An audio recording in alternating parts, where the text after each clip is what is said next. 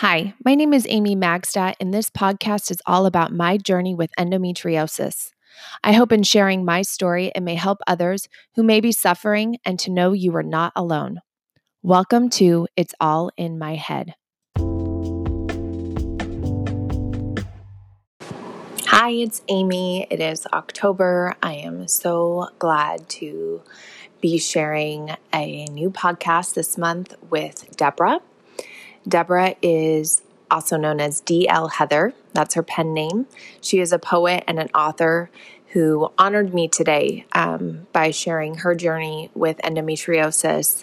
And we also got to talk about her book, Life Interrupted, A Journey Through Endometriosis, Chronic Pain, and Self-Discovery. This book is so beautiful and raw. It literally felt like I was reading my years of pain and tears and misery. And it also gave me words and how powerful and strong we are in our fight. One of her poems says, so fragile yet so fierce. And it was so touching. I cannot recommend this book enough. Not only for us suffering with endometriosis, but also our families and our friends, to share with them so they can honestly know how you feel, how it's truly like to live with endometriosis. I was so moved by this book that I decided to do something different.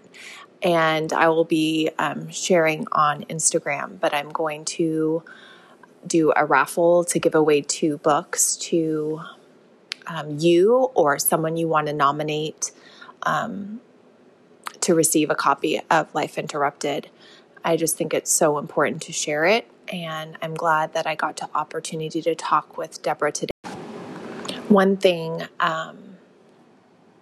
poem I really loved in Life Interrupted says, looking back at her reflection, learning to love her body, she softly whispers, you are so much braver than you know. And I think we all need to remember that we are all brave endo warriors, and I am so grateful to share Deborah's journey. So here's my conversation with Deborah. Deborah, I'm so happy that you reached out and you are talking with me today. Not only to hear your story, but reading your book, I can't even explain how it literally made me feel like someone knew how to share it. I shared it with my husband because I was like, this is exactly what I was feeling. And it's so hard to say. And you just made it so beautiful. Oh, well, thank you so much. I really appreciate that. Oh. It's part of the reason why I wrote Life Interrupted, because, I know how isolating living with endometriosis is. And I just really wanted to reach out to more people. And yeah. It was, oh, sorry. No, go ahead. It was probably one of the hardest books I've ever written, just because it's just a big emotional toll, just writing everything you're feeling out. But in the end, it was worth it. It took me 2 years, but I got there. I bet. Yeah. Well, I'll dive into the book real deep, but I wanted to ask you, one of the questions was in your journey with endometriosis, because I know reading it, some of it was it bring me right back to those feelings. So writing it, were you in a place where you were kind of in recovery, or were you still in the deep, this is gut wrenching, your pain that you're sharing? Yeah. So when I first started writing Life Interrupted, it was right after my excision surgery, which was in 2019. And I was just feeling all sorts of different emotions, because it took me 25 years to get that diagnosis. And so as I was recovering, more things came up, I was getting infection after infection. And I was just pretty much just over the whole thing, Yeah. So I was in a pretty dark place when I started writing it. Yeah, so it was pretty rough. There was days where I would just start bawling while I was writing stuff, and then I would just put everything away and then go back to it. Yeah. But yeah. Yeah, it's so powerful. And I really hope that everyone who has endometriosis and their loved ones reads it, because I think it's so powerful, because it is so, it's so dark. Some of those days were so dark. I think that's why it got me so much, is that I think sometimes we do feel so alone, and that knowing there's other people out there that are feeling the same darkness, and that they're, you know, hopefully there's hope for them. And like towards the end of the book, how it's just so powerful. It like gives me like chills to think like we're so strong, you know, even though it's so hard, we're so strong. When did you start having symptoms? Or I know you said you had excision surgery in 2019, but when did like the beginning of your endometriosis journey start? So it really started when I was 12. I didn't know it at the time, obviously, but just right after, you know, getting my first period, I would spend days just in bed, unable to move, like heavy bleeding, to the point where like I thought it was hemorrhaging. I didn't think it, you know, this can't be normal. So, you know, like lower back, like terrible pain where I could barely stand up straight, you know, all that horrible cramping and everything. But I grew up, like my father raised me alone. So I didn't really have someone to talk to about, you know, what was happening. Well, I didn't feel comfortable talking, you know? So I just assumed it was normal, you know? And finally, maybe about 6 months after, my dad kind of had a chat with me saying, how come you're not going to school? Because I got to the point where I couldn't even make it like out of bed really. And I would tell him like I'm in a lot of pain, and he would just say, well, you know, that's normal though. Every girl has to go through that. And it wasn't exactly the response I was hoping for, but it was an awkward, you know, conversation for both of us.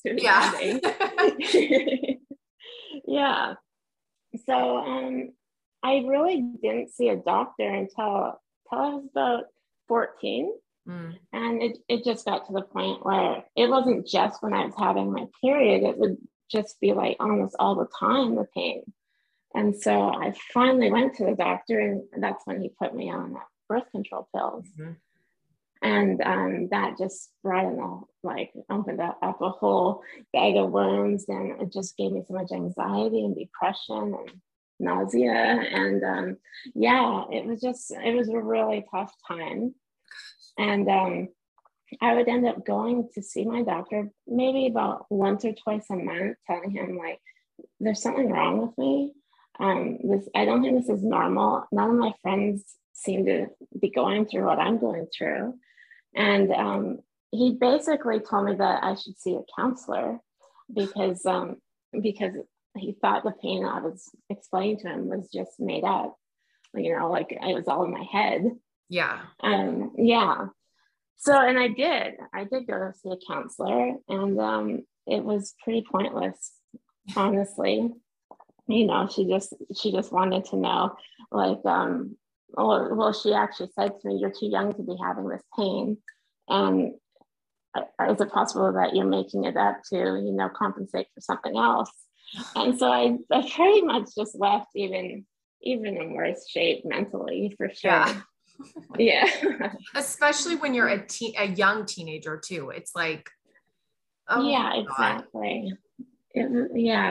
So it's been pretty much since I was 12 years old, you know, having all these symptoms.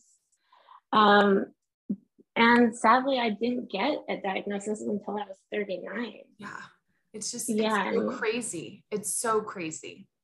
I know. It's too common. That's the problem. I think that's. Absolutely.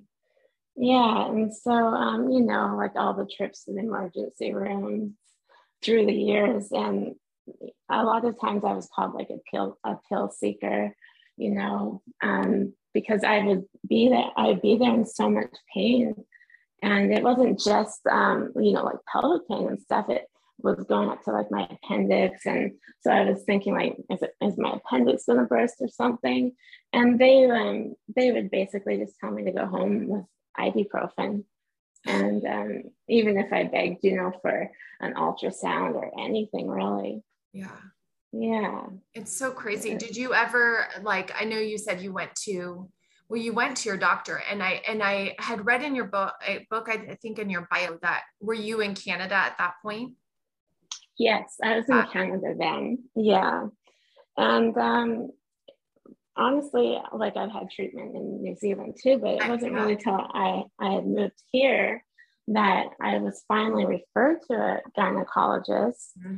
But I had seen about 12 doctors in the span of 2 years before they'd even consider referring me. Oh my God.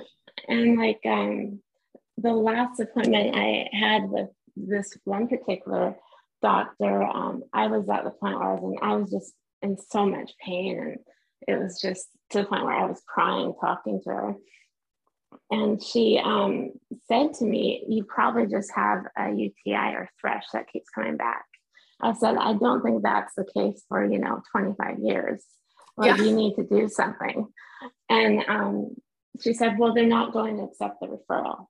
You just don't tick all the boxes." So I pretty much left that appointment just so defeated. Yeah. So, and it was at that point where I just started Googling all my symptoms. It took me 25 years to do that. I just was at that breaking point, I guess. Yeah. And sure enough, like it just led me to endometriosis, which was the first time I've ever heard of it. Mm-hmm. So it's only really been a few years. Right. And so I went back to a doctor, but I seen a different one. And I said to her, "I think I have endometriosis. Can you send me to a gynecologist?" And eventually she did agree to do it. Mm-hmm. And I was lucky because the gynecologist that I eventually seen was a specialist in endo. Wow. So that was really fortunate. Yeah. Yeah. Gosh. And that was in New Zealand? Yes, that was in New Zealand. Well, and that's what I was kind of curious about, because, I'm in the US and, mm-hmm. I know there's people all over the world who have endometriosis, and the different healthcare. I don't even feel like it matters where you live. There's so much hardship in getting to see a specialist. It's that's the thing. Yeah, like it doesn't, because I always think of like our country where people, either have Medi-Cal or, they get benefits. So it's even harder to find a specialist because of course they don't accept that. You have to pay out of pocket. But even when you have healthcare, it's so hard you still have to fight to get to see a specialist. That's the thing. Like I've seen doctors, in 3 different countries, like Canada, New Zealand, and US. And it's always the same thing. Like you have to fight. Right. Constantly just to get an appointment even. And it's ridiculous.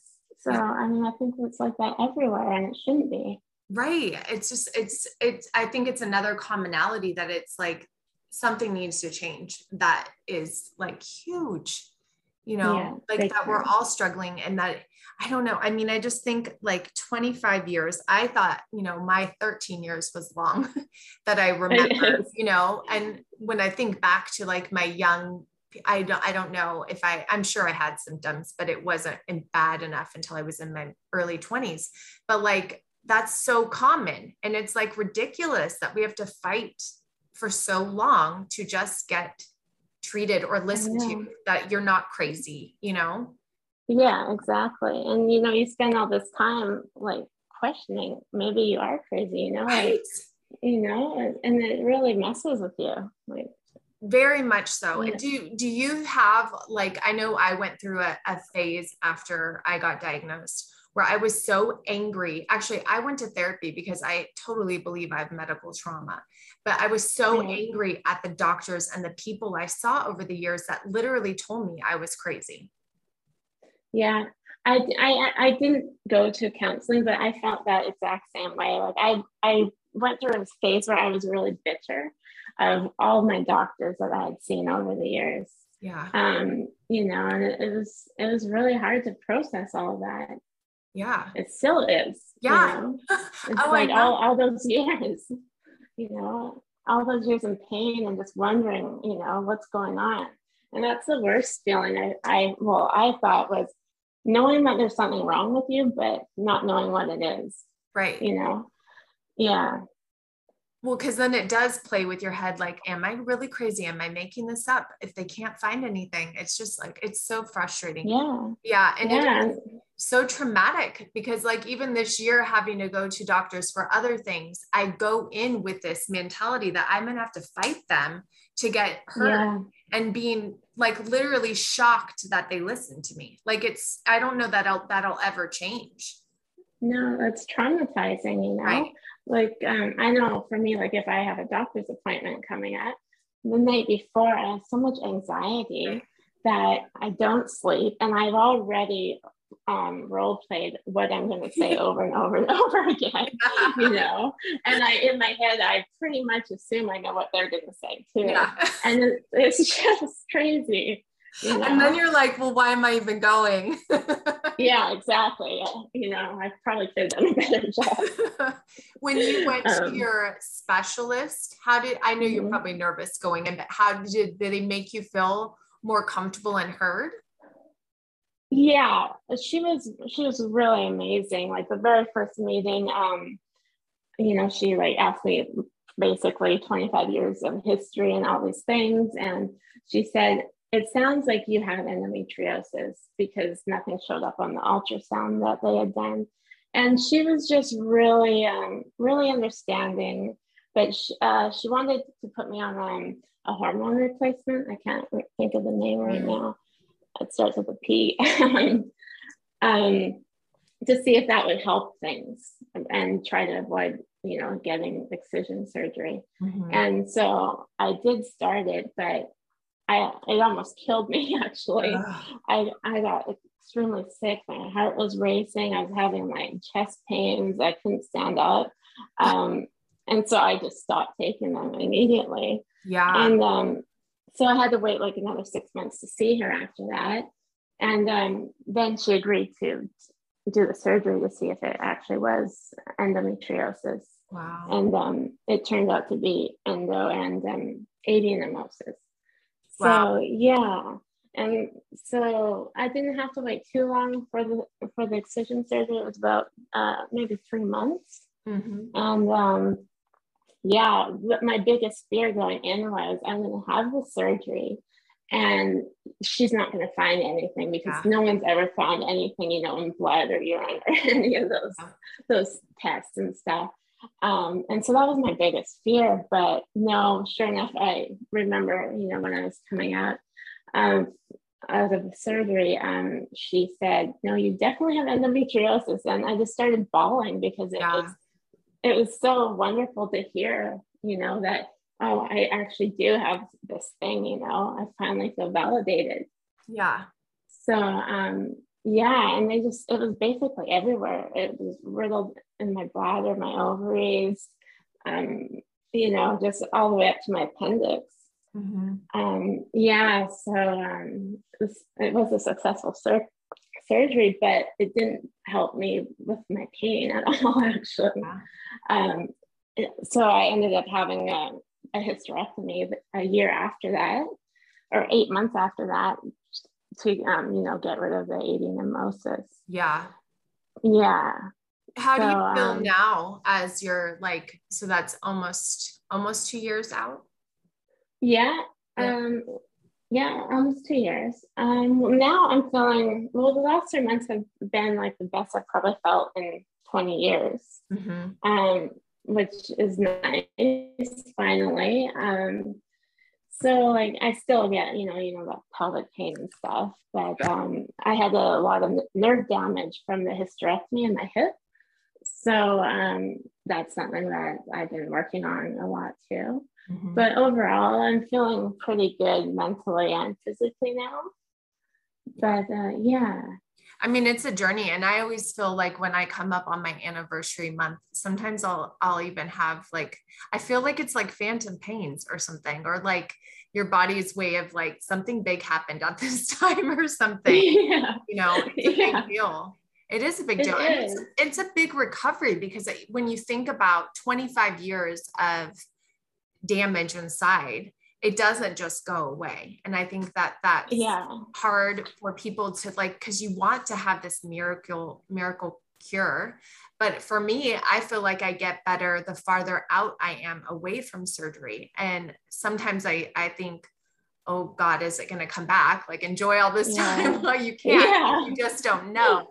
But I also am like really trying to be present and like, yeah, right now is the best I've felt in so long. It's hard though. It's hard. It's mentally, really is. Yeah, mentally really hard. I know. Go ahead. Sorry. Oh. No, I was just gonna say, like for me, like recently, especially when I wake up every morning, I just kind of take note of my body, and it's amazing to wake up and not have all that terrible pain, that I previously had. So now, like, I kind of the same as you, like, I'm so grateful that, I can wake up today and I'm okay, I'm not, on the floor in the fetal position. Right. Yeah. What, or who gives you the most support, like in your journey or like in your recovery? I would say my husband. Yeah. Definitely. Yeah. He's been just really amazing. Before I got my diagnosis, he was always there, always at every appointment, trying to be supportive, because I mean, it hasn't been easy on him either. Right. Just to see me like in so much pain all the time. And after I had the hysterectomy, it took me about 7 months to recover because I kept getting infections and kidney infections.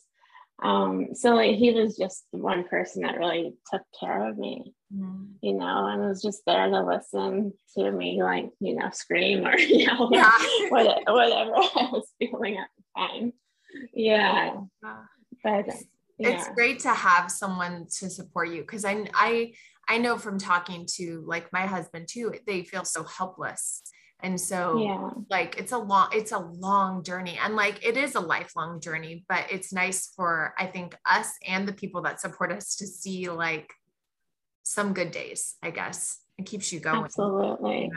I know. And especially like, when it comes to like being intimate, when you have the endometriosis too, like I know for me, the pain was just unbearable when we would, try to have sex or whatnot. And this is for years and years. Yeah. And it got to the point where, it does affect your relationship. Yeah. And it also just, like for me, I would feel absolutely terrible that I couldn't do the things that I wanted to or could have done previously, and so that's also draining on the relationship as well. Yeah. So it affects, I love the name of your book, Life Interrupted. It affects your whole life. It's not just physical, it's mentally, and it affects your jobs and your relationships and just everything about your whole life. Everything, even like friendships I've found through the years, like friends that I was friends with for years, and then just like they get tired of you bailing and canceling plans, and they don't understand, or they think you're a hypochondriac, it's just like, it just affects every aspect of your life. Yeah. Oh, that just made me think of one of the poems, and I can't tell you. It's like ridiculous. I have underline marks and like pages bent here and there because I seriously was like, oh, it's just so me. That's what I literally felt like I know you were writing about you, but it's like you're literally writing what we all go through, like seriously. And thank you. I just can't thank you enough for sharing this with the world, because it really, I think, is going to help people realize not just that they're not alone, but like how painful it is to be going through this. Yeah. Well, thanks so much. One of the ones that immediately I started and I was like, I stopped and I had to like tell my husband right away. And it's hard. Do you mind if I read a couple? No, go for it. Where you said, the first ache, entirely unannounced. She lay still, looking at the sacred crimson steadily trickling down her thigh, weeping, instantly shaming her body. And I literally just was like, it just like hit to my core of like what it was like as a kid. I think it's like you even, that's where I thought it was like in my 20s. And then I think back to when I first started my period and how I was nauseous and I felt in pain and like almost like my body rejected me by starting a period, where you think you're going to be this, oh, I'm turning into a woman. And it's like, it's instantly shaming. I just, oh my God, those words just like. That's exactly how like it felt for me, you know, just this shame. And I just couldn't relate to a lot of my friends that were really excited, you know, about having their period, because it was just shameful, embarrassing, and painful for me. You know,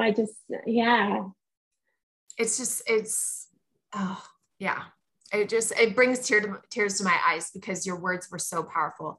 Another one that it took my breath away, like literally took my breath away, was imagine having the flu every single day of your life.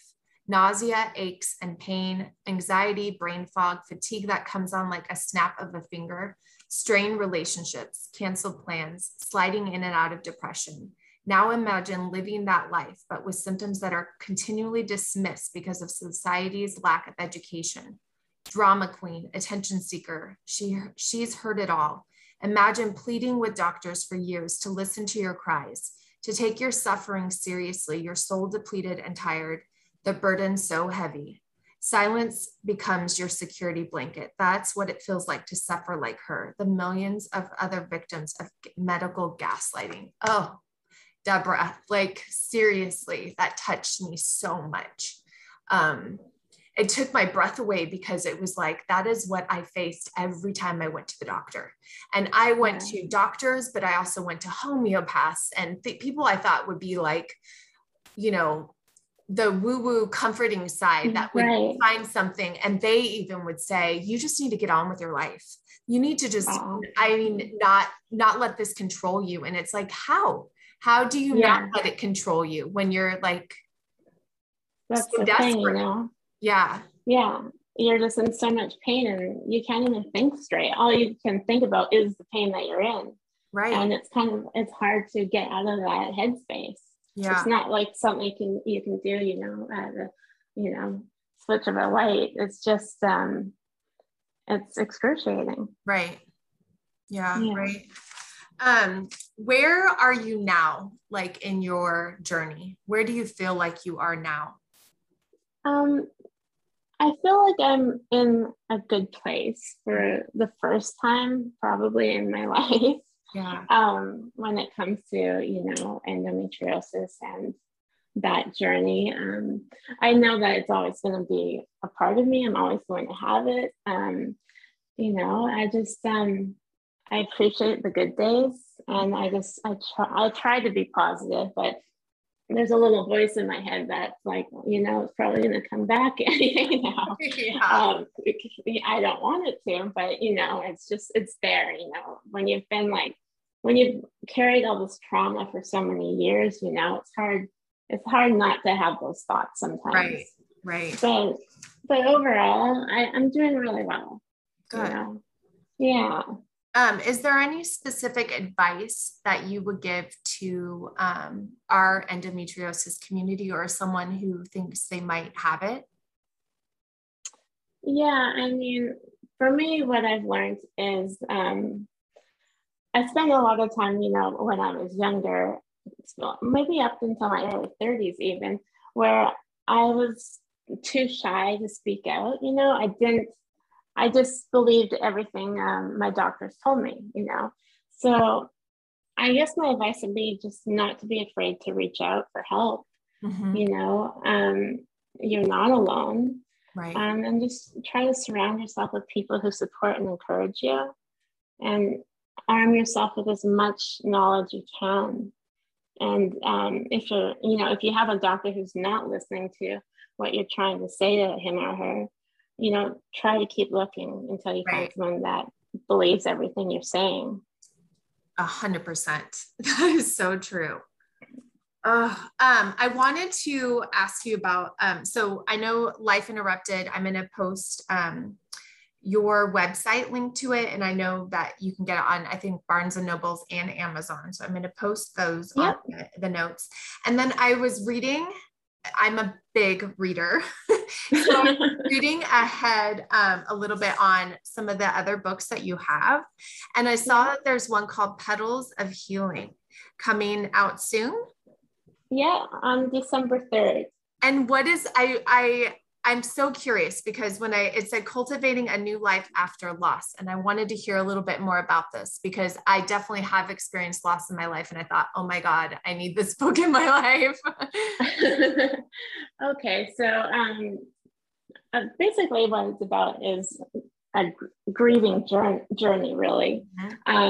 So within the time span of 1 year, I lost my grandmother, my childhood friend, and my dad. Oh my God. And yeah, so those were a really hard couple of years for me. It happened like between 2017 and 18. Oh. And yeah, it's really just it has some of my stories in it, but it's also just about trying to get out of that grief, so there's like poems in there, affirmations, grief journal, and just really, it's really kind of part biography, part, cultivating a new life. Like, what does life look like after you've lost someone that you love? Wow. Yeah. So, and that's coming out on my dad's birthday, actually, on December 3rd. That's awesome. Yeah. Wow. Yeah. That's so cool. I'm just really hoping that, sorry. Go ahead. I'm just really hoping, that, I can help other people that are going through loss, because it's just a terrible, terrible, dark place to be in. Yeah, it is. And I'm so grateful to, like, I saw that and I thought I know for my family, we've suffered loss, a big loss, and it's hard. And I'm so grateful. I just know how much I was touched by Life Interrupted. So I'm very excited that there's another resource to offer myself and others. I think that is amazing. And I really do appreciate you sharing your stories and helping others. I think it's such a gift, and I am like so honored to get to talk to you about this. Well, thank you so much. Yeah. That means a lot. Yeah. Yeah. Well, do you have anything else you want to add? I don't think so. I mean, I think we covered quite a bit. Yeah, we did. And I am this is so awesome. I can't thank you enough for reaching out. And then also your book is truly amazing. I have a sister that just got diagnosed, and she is loves poetry. And I thought, oh my God, I think it just reaches so many people in different ways. There's so many outlets for endo people, but I've only read like a couple books, and this is so different because it feels so personal to me. Oh, thank you. It's your story. Yeah. I also have a sister with endometriosis as well.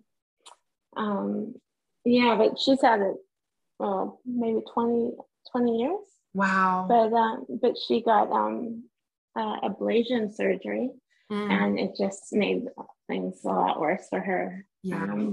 But yeah, so I've always been interested in trying to find more information about if it is like a hereditary kind of. I have heard that it is. I think it's like you're 7 times more likely. I want to go back. I did the research in the beginning of when I started podcasting, because it is very familiar. And and I have there's 4 sisters in my family, and only one has been diagnosed, but I had to fight for 13 years and she's much younger than me. And so for her symptoms have really only been bad for a couple years. So instead of struggling for over a decade, she got to make a decision and like start her life within a couple years, which I think is, I think that's the hope for all of us. That's why we share this information so that you're not, I was 38, you were 39. And it's like, that's when you hear endometriosis. Like we can't have that anymore. Yeah. No, definitely not. Yeah. No. I mean, I personally think it should be like, talk about like in school and stuff, right. Just because that's usually when a lot of girls start, or, they're confused. They don't know what's going on and they don't really have anyone to talk to. Right. About it. Yeah. Right. So, and if your mom has it or your sister or your aunt, and they've already have horrible periods and pain other times of the month, when you go to them and say, this is so painful, they're going to say, yeah, welcome to the club. Right. It really isn't supposed to be that way. Yeah. It's not a good club though. Yeah. But yeah, exactly. Oh my goodness. Well, thank you so much for taking the time to talk with me.